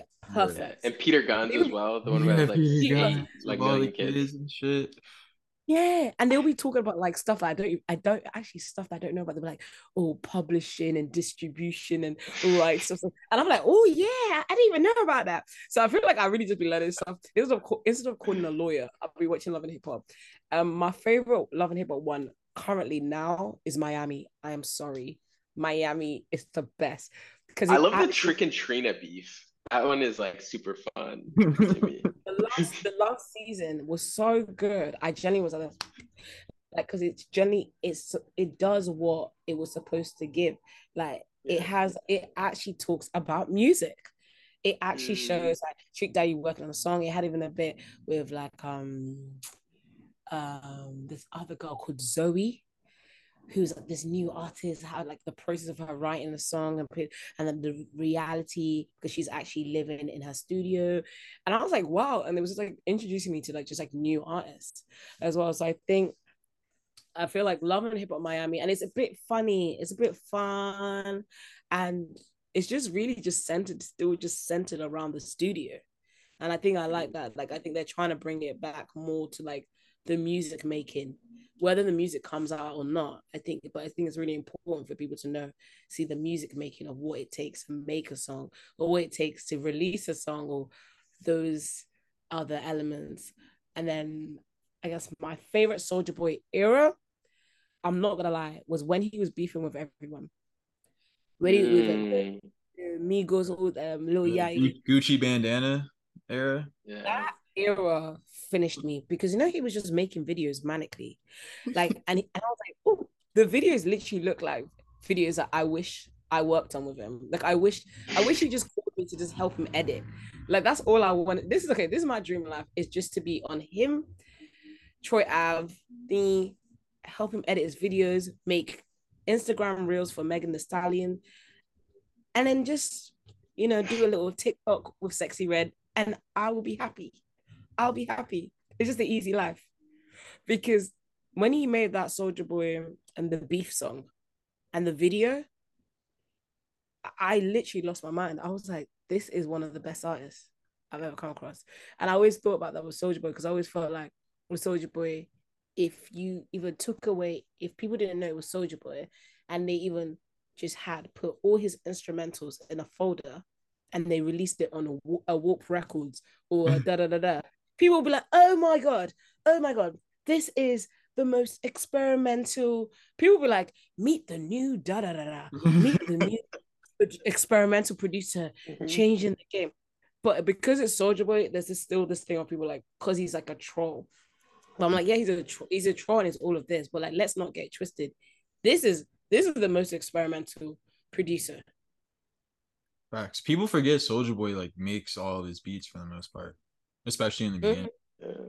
Yeah, I like mean, there it's was also like the internet. Like, who was else He using like like creates an internet like that before Soldier Boy? the original. Like the exactly. perfect storm. Mm-hmm. I don't know. I really like Soldier Boy just because he'd really be like. I think there's a lot of the. I remember even that beef era that he had with everyone. That was when he made the most manic beats, and I just remember just thinking, oh my God, if those beats, like, it's the context of how people see people is so interesting, because I was like, if those beats were isolated and it was just released through one of these experimental labels, or do you know what I mean, people would be like, oh my God, this is the new Aphex, this is the new da da da. But Yeah. because people know it's like this boy, then especially this black boy, that it's just this, oh, it's just Soldier Boy. It's just Soldier Boy. It's like, actually no, like, I think we should also put his instrumentals up there when we're also discussing like kind of like experimental kind of like composers. He should also be up there as well. Facts. I agree. No, Um, that's so true. so Touched by an Angel is the new project you got coming out. When did you start like working on it? I feel like I started like last year, and then it was I was overthinking it, and I had to just stop. And Mm. then I did a few live shows, and then a lot of music from those live shows, I just recorded it and I just put it on the record as well. So I feel like there's like 3 or 4 songs that came straight from, is literally straightly been improv live Facts. as, as well. So I think it's been like a year, but then it came together maybe like this year. And there was a space of 2 months where it was just like, I was like, okay, oh look, this is it. And especially I remember when there's one song uh called 200 Bill with my bandmate Kush and Matana Roberts, Mm-hmm. um who's one of my favorite jazz musicians. And once they came on that, I was like, yep, we good. I was like, we good. And I think it was just like, it just felt, I think it felt right. And I think it was a situation of just like resequencing things. I think the minute I resequenced things, and then DJ dropped, then got made, and then that was like moved here and this, and I was like, okay, like the record is done now. For 200 bill, like how many instruments are on there? Because it sounds like there are just so many like instruments being played at throughout the whole track. I'm just curious, like how many It's really, involved. it's technically like four, four, five. So there's like sax, trumpet from their end. I'm doing a little bit of sax, just small beat beat bop. Playing piano, but that's also then been reprocessed Mm-hmm. and like chopped up into like little. And I've got flute. No, is it not flute? Is it flute? No, recorder. Um, and that's really it. Like a lot of the other sounds is just like sounds from like a tunnel or like outside my house, and What? just kind of just like um dragged into the dragged into the mix. A lot of time more time I just really be using like a voice, and I just be reprocessing it in different ways as well. Got you. So you get a lot of like your samples just off your phone, like walking around, and you just hear some Mm, shit. I, when I think when I first started, yeah. I think in the past year, no, I think most of it would be things within in my peripheral. Like it's not yeah, I haven't gone on my phone in a while actually to like record stuff, but mainly just from like things right in front of me. So if it's like if I'm trying to do a certain sound I can't do, I'll just use a voice to just kind of map it out, and I'll use Um, like another instrument to kind of almost trick people into thinking. Like I remember I had like a harmonica, and I just slowed it down and then added some bass to it, and it kind of sounded like a tuba. word. So I spend a lot of time is like kind of brainstorming ideas of how to kind of flip an instrument into this, or someone's voice into a sax, or a flute, or even like a tap. But most of the time, it's just really just things in, like within my peripheral, and that was usually just like things within my room. Facts. So where did you record like most of the project? It sounds like it was kind of all around, like from different live shows, and then like were you in your room and It was, yeah, it was a mixture of my room in solitude, and then the live shows, which was like actually like definitely surprising to me, because I think a lot of the ones that were from, I'm trying to remember what songs were, a lot of the songs from the live shows, there is no way I could make that. There's no way I could even make that in. yeah. I could have made that because I would have just overthought. I would just have just been like so like ah like, because it's like even what song was it? No weapon shall form against me. That was made live. That there's just no way I was able to just Yeah. make that. I didn't say power, say black power, mean it. Just because also like a lot of time when I like play live shows and it's improv, that's when everything falls into place. Because I usually with me, that's what happens. Like the minute I just let go, it's then like everything falls into place. Facts. So even with DJ drop, that was made for that's for live from a live show, you know. Yeah, yeah. Yeah. So DJ drop was literally from a live show, and that's why you can hear like everything slowly building, because it literally was like I was literally just like improving.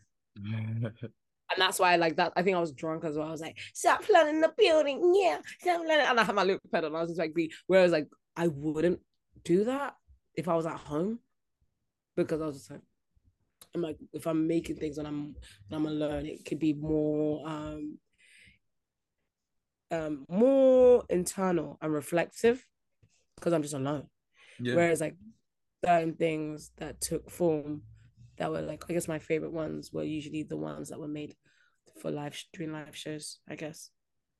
Do you go to like the studio ever? Like to do any stuff, or are you just in the house or in your room or Uh, yeah, sometimes, not all the time. Like I'm funny. I really would go to record like one little thing, and like just one tiny thing, and like, but more times I think over the years I've just gotten really into the process of actually recording. And I guess like engineering and stuff like that, sound Yeah. engineering. I've really kind of gone into that of being like, okay, how can I record this that it sounds like it's in a studio? And it's just kind of ways you Yeah. place the microphones, ways how there's ways of techniques on how you can record and how you can kind of achieve that effect without necessarily going to a studio. You enjoy that tedious aspect of it? Like some artists we've talked to have been like, it's just the most tedious thing in the world. Like I think with like an editing background, like you were like, do you find that bit like to be That's the entertaining for fun part. yourself? Yeah. Yeah. That's the fun part for me because I'm like, I recorded that in my, you know what I mean? I think going to the studio is cool, and like, but it's just like it feels so sterile. Like if I'm gonna go to the studio, this better be for some like real corporate shit. And it's like, Yeah. and like if you ever hear a studio track by me, just know it's corporate. This is full the bag because like, when I'm making stuff for myself, I'm like, I don't need to do that. Like I'm just making something for myself. Like we don't need to go to a sterile environment that is like. And to be fair, I have seen like some studios that like my friend Mika has a studio which is so cutesy and so nice and cozy, and I have jam there, and I'm sure if I found more studios that were like, but I think my process of making music is not like I'm off today to make music. It's like I'm watching TV and I'm just like, oh, cool. Oh, this is a cool idea. Oh, let me record this. And then a few months later, coming back to that, or like maybe even a few weeks later, building on that with a friend. But it's not a thing where I'm like, yeah. Yeah, facts. I mean, I definitely thought it was like recorded in like, a major studio with like a bunch of like synths surrounding you and shit like that. So that's lit that you were able to that you're doing this just kind of on, in your crib, or it's getting like live recordings and stuff like that. That's honestly impressive and I shows think I their also skill at mixing stuff. thank you so much. I think also I just really like it's so funny. Jason Goz, he mastered my last no not the last time. He mastered Hamatan. And I love him because he comes from an analog background. I'm really trying to be like him. And like I just love like kind of like like an analog sound. Like when it's just like it's just I like when things just sound old. Like I remember that was like like I remember for years I just love it something sounded like it was from the 1950s or like 1940s. But it's obviously we're in 2023. And I think like kind of playing around with kind of these like old school sound like techniques is something I found more interesting to play around with, especially because I was making a lot of this music on my Dell computer. Like I just got a MacBook, which it's a wrap. You're gonna hear me make some fucking Metro booming beats. Yeah. But I think like having a Dell and kind of working like with this like kind of old school, everything just felt old. Everything I had just felt old. So it meant I had to just kind of be more kind of smart about how I record, when I record. Like, like do I wait till after 7 p.m. when the market closes? Or do I do this? You know what I mean? And like how do I block out sound and soundproof my room, and like or what parts of the house to record in? Do you know what I mean? Like maybe recording sax in the bathroom and like playing around with these things. And that became more fun for me. I think that element of, I guess, making music and that that was more fun for me. How'd you come up with the names for all your songs? Like, what's that Mm, process look like for you? Yeah, you got some like elite names for songs. Like, Yeah. thank you. I feel like it's not I feel like sometimes I'll really be just like quite selfish. It's quite like I remember there was one song was like, oh, don't flop TV. It's literally because it's like uh a rap, a UK battle rap channel that I had a friend that like was like like hosted it when I was younger, and I used to go, and I was like, it's very, and I was like, oh, and then that song just kind of reminded me of the essence of what happened with that channel, And I think so sometimes I could be like quite more time I'm just like quite is quite self-explanatory in the sense of it's quite obvious. Like DJ drop is like cool because I've got a DJ drop. I remember thinking before going into Black Tim's, I was like, ugh, I can't just go into Black Tim's. It needs a DJ drop before it goes in to the piano track. Yeah. Because even for me, I just wouldn't want to listen to the piano track. Just it goes straight into the piano track. I want to hear like a DJ just because also like growing up, like going to like kind of like grime gigs, going to like all these like shows when I was younger. You got an MC, you got a host. So even in that sense, that was why even when DJ dropped, it was like I had like part of my brain was like, oh, I need to have a South London shout out because that's what you do when you have a song or you have a. And then and so I feel like a lot of them quite self-explanatory. I guess with Black Famous, I just found it the idea funny that like certain people just being like to me they're famous to me, and I guess that's why we call them like that idea where the idea of like Black famous. And I remember when I was writing the song because it's the only song on the record where I guess I quotation mark like rap, and even that was just funny because I was like I went somewhere, someone was like, "You're famous." I said, "No, I'm not. Like, bro, I'm on the floor. I'm in South. Like, until my life changes, like, I don't know what." But then I was like, "Oh, shit, Black famous." People go, "Oh, you're famous on Twitter." If people like, "Oh, they're Twitter famous." They did it. I was like, "Eh," and I remember that just like I think when I then wrote the song, I just remember writing. I was like, yeah, the lyrics was like, I just look around, what do I see? No, because I was like, um, started from the bottom man, still in the bottom man, copper man, only fans, drop a body bag. Sweet girl, big dreams, are called a flea bag. What you mean? Cause she was 19, face beat, hair bright green, ready for the street. She ain't ready for the dream. And I remember just like, I was just literally, because I remember when I wrote the start from the bottom line, I was laughing because I was like, oh, she started from the bottom. But then I was like, oh, wait, my bed is on the floor. I was like, I was still on the bottom. And then I remember just like writing this thing. And I was like, oh, I guess this is what it is. This is Black famous. This is, and I just like started, it made me just start to think about kind of like people that for me, they're famous, but bro, they're not like, do you know what I mean? They're not on BBC News. They're not on like, they're not even written about, but it's like that kind of like, them from the street, them from like your neighborhood or even people like, how like people talk about Kiki Palmer, like to Black people, Kiki Palmer she is like da da da da da. And I remember one time she was like, "Well, not really. Like, I still have to audition. I still have to do these things. I'm not actually that big." And I remember being like, "What? You're famous to me, you are." And I think I remember that song was like, I guess the most like intentional kind of titling, and that was mainly guided through like what I wrote for Black Famous, basically. You plan on dropping any visuals for this project? Mm-hmm. I've got a video coming out for Black Tims in like 3 days, 4 days. Oh, 3 days. Oh my god, see, I keep forgetting. But that's like really cute. It's like an animation. I made like an animation and then it cuts into like a footage of me at like my own live show.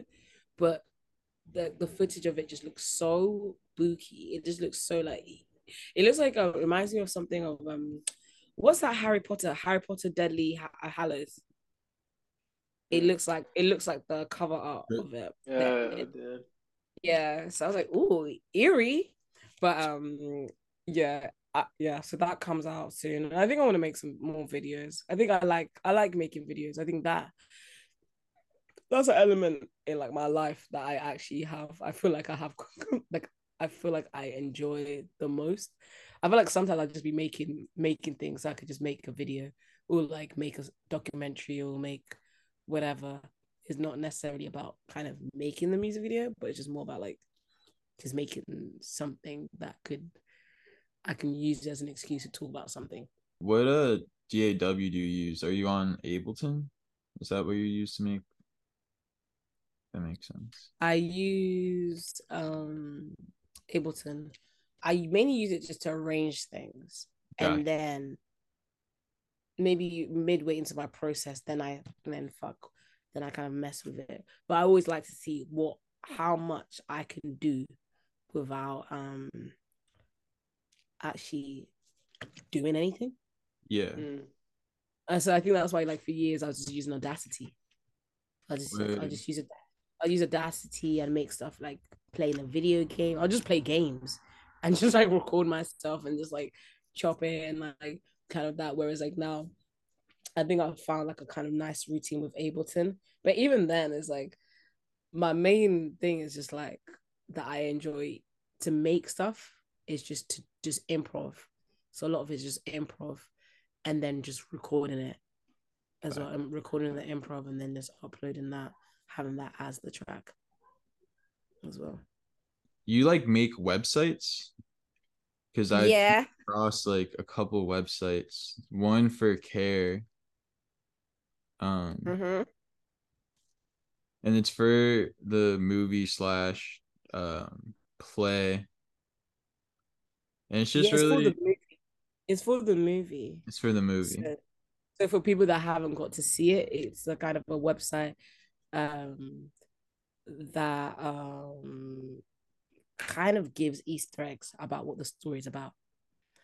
And I kind of the more you click into the pictures, the more things like piece together. Even the writing with the mission statement, or even if you refresh the page, there's like, yeah, and it's just basically it's all like little Easter eggs as well. Because I kind of realized there was like a lot of people that wouldn't be able to see the film yet, so I kind of wanted to kind of make something that kind of gives things away without kind of even if you haven't seen the film. Yeah, and like if you should definitely, if you're watching this, go on this website and just click around because there's a bunch of just like cool shit that clicking around will take you to. I know there's like a seal track somewhere. There's a what? There's like a seal track. Like so there's like oh yeah, I feel like it's somewhere. I feel like it's near the bottom. Okay, that's me, and that's my friend Josie. Yeah, some of these links are booky. I can't remember them anymore. Therapy. I feel like therapy is something wild. Hey, Nella Rose was one of my favorite YouTubers. Funny.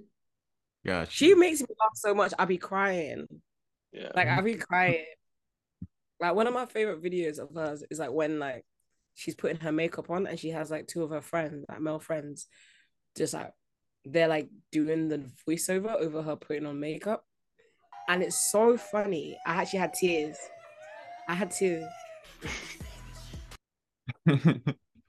sorry, the London girlies just have me finished. And then another website, my own Maurice. What is this one about? So this is an extension of the video on YouTube where I was like doing the southern accent. This is essentially a film. So this website for me counts as like I guess like my second film that I've made. So it's about a town called McMullen, and it's a town in the south that existed and just didn't exist anymore, and it had like pretty much 90% Black people, and then basically the more you go on the website, the more you realize kind of what happened to the town. And it's like kind of like piecing things together.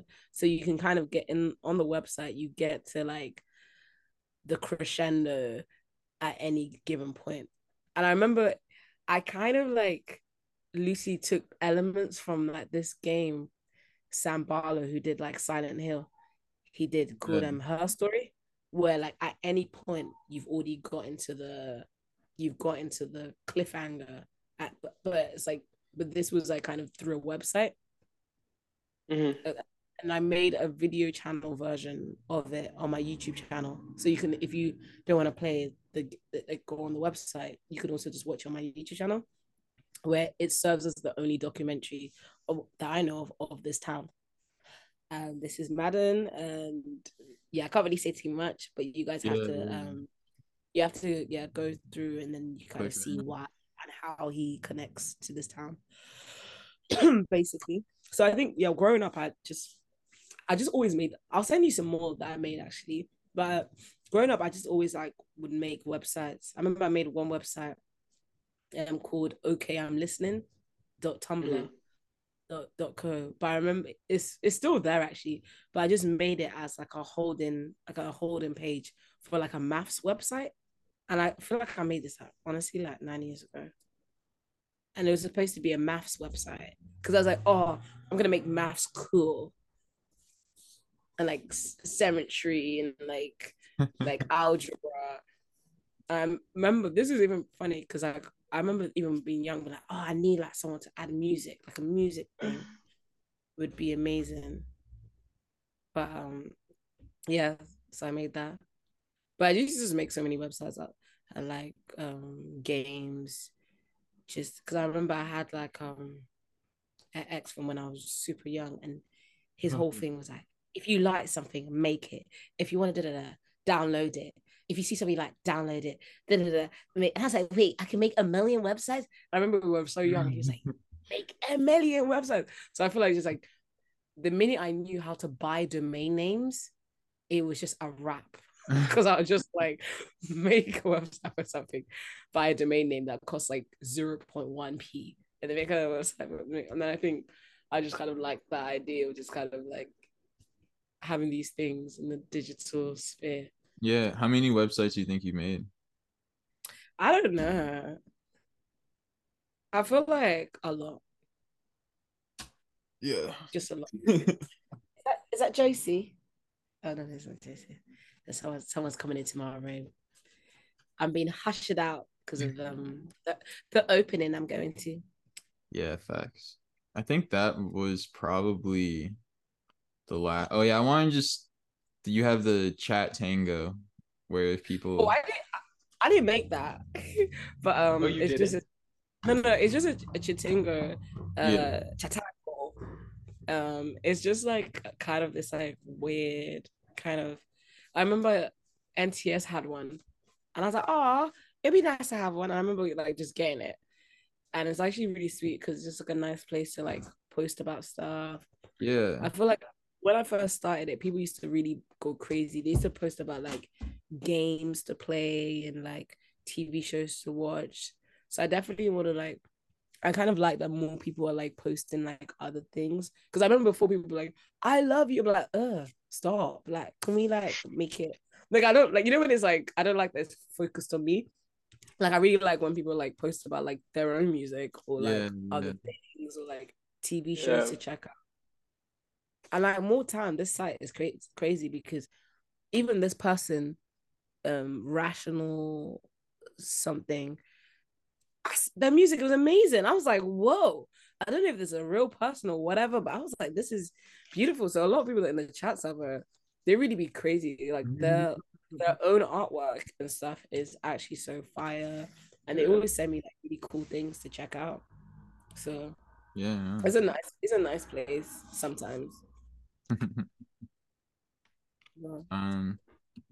Well, yeah. Lee, man, you got any more questions? Yeah, I think I don't know if we went over this, but were you always going by Klein? I don't think we ever asked that. Yeah. Like where, Yeah. really? Yeah. Did you I ever think have so. did you ever have any other aliases you used at all, or was it just like always like I had something you stuck strong with? I did, but I don't claim them. I do. You know what it is, yeah? When everyone asks about the other aliases, I'm like, okay, so wow, everyone is a Fed. Yeah, no, no. This is a big fat question, and I'm not. I'm gonna lean into it. I don't care. No, I did. I did because I think even just growing up, even like I remember when I was young and I had Twitter, I'd always just make like different names, and then people would Mhm. call me the name from the Twitter account, and I was like, wait, I guess that's the name, and then I'd release stuff from that name, but I was like, ugh. And then if someone like came across it, I'd be like, okay, no, this name has to go because it's not a thing. So I feel like I've definitely I feel like growing up, everyone just used to have tags. So I guess I see Klein as like the longest tag I've had, to the point that friends are called friends. I just identify as like Klein now. So yeah, Makes Yeah, sense. no, respect. thank you guys. When are you Yeah, guys Thank gonna you. come to London? Uh, shit, man. that's a dream. Hopefully soon, one Hopefully day. soon. Yeah. Oh, run it up. Yeah, no, we'll definitely. I'll pull up on you if I'm ever out in the area for sure. Period. And also, if I ever come to, it's funny. I went to Portland once, Oh, you years ago. did? Yeah, I played at some place in Portland, Do you remember and what it was called? yes, Portland. Let's see what it's called. Oh my god, I can't find it. Ah, Did you it was like some hipster. Portland? Yeah. It was cool, but I went to a strip club and I cried. The It was most my strip first clubs time. per capita is in Portland. Yeah, I heard the strip clubs in Portland are crazy. Yeah, the Wait, strip it's clubs are I've never eerie. crazy. been. The one I went to was so eerie. There were like Yeah.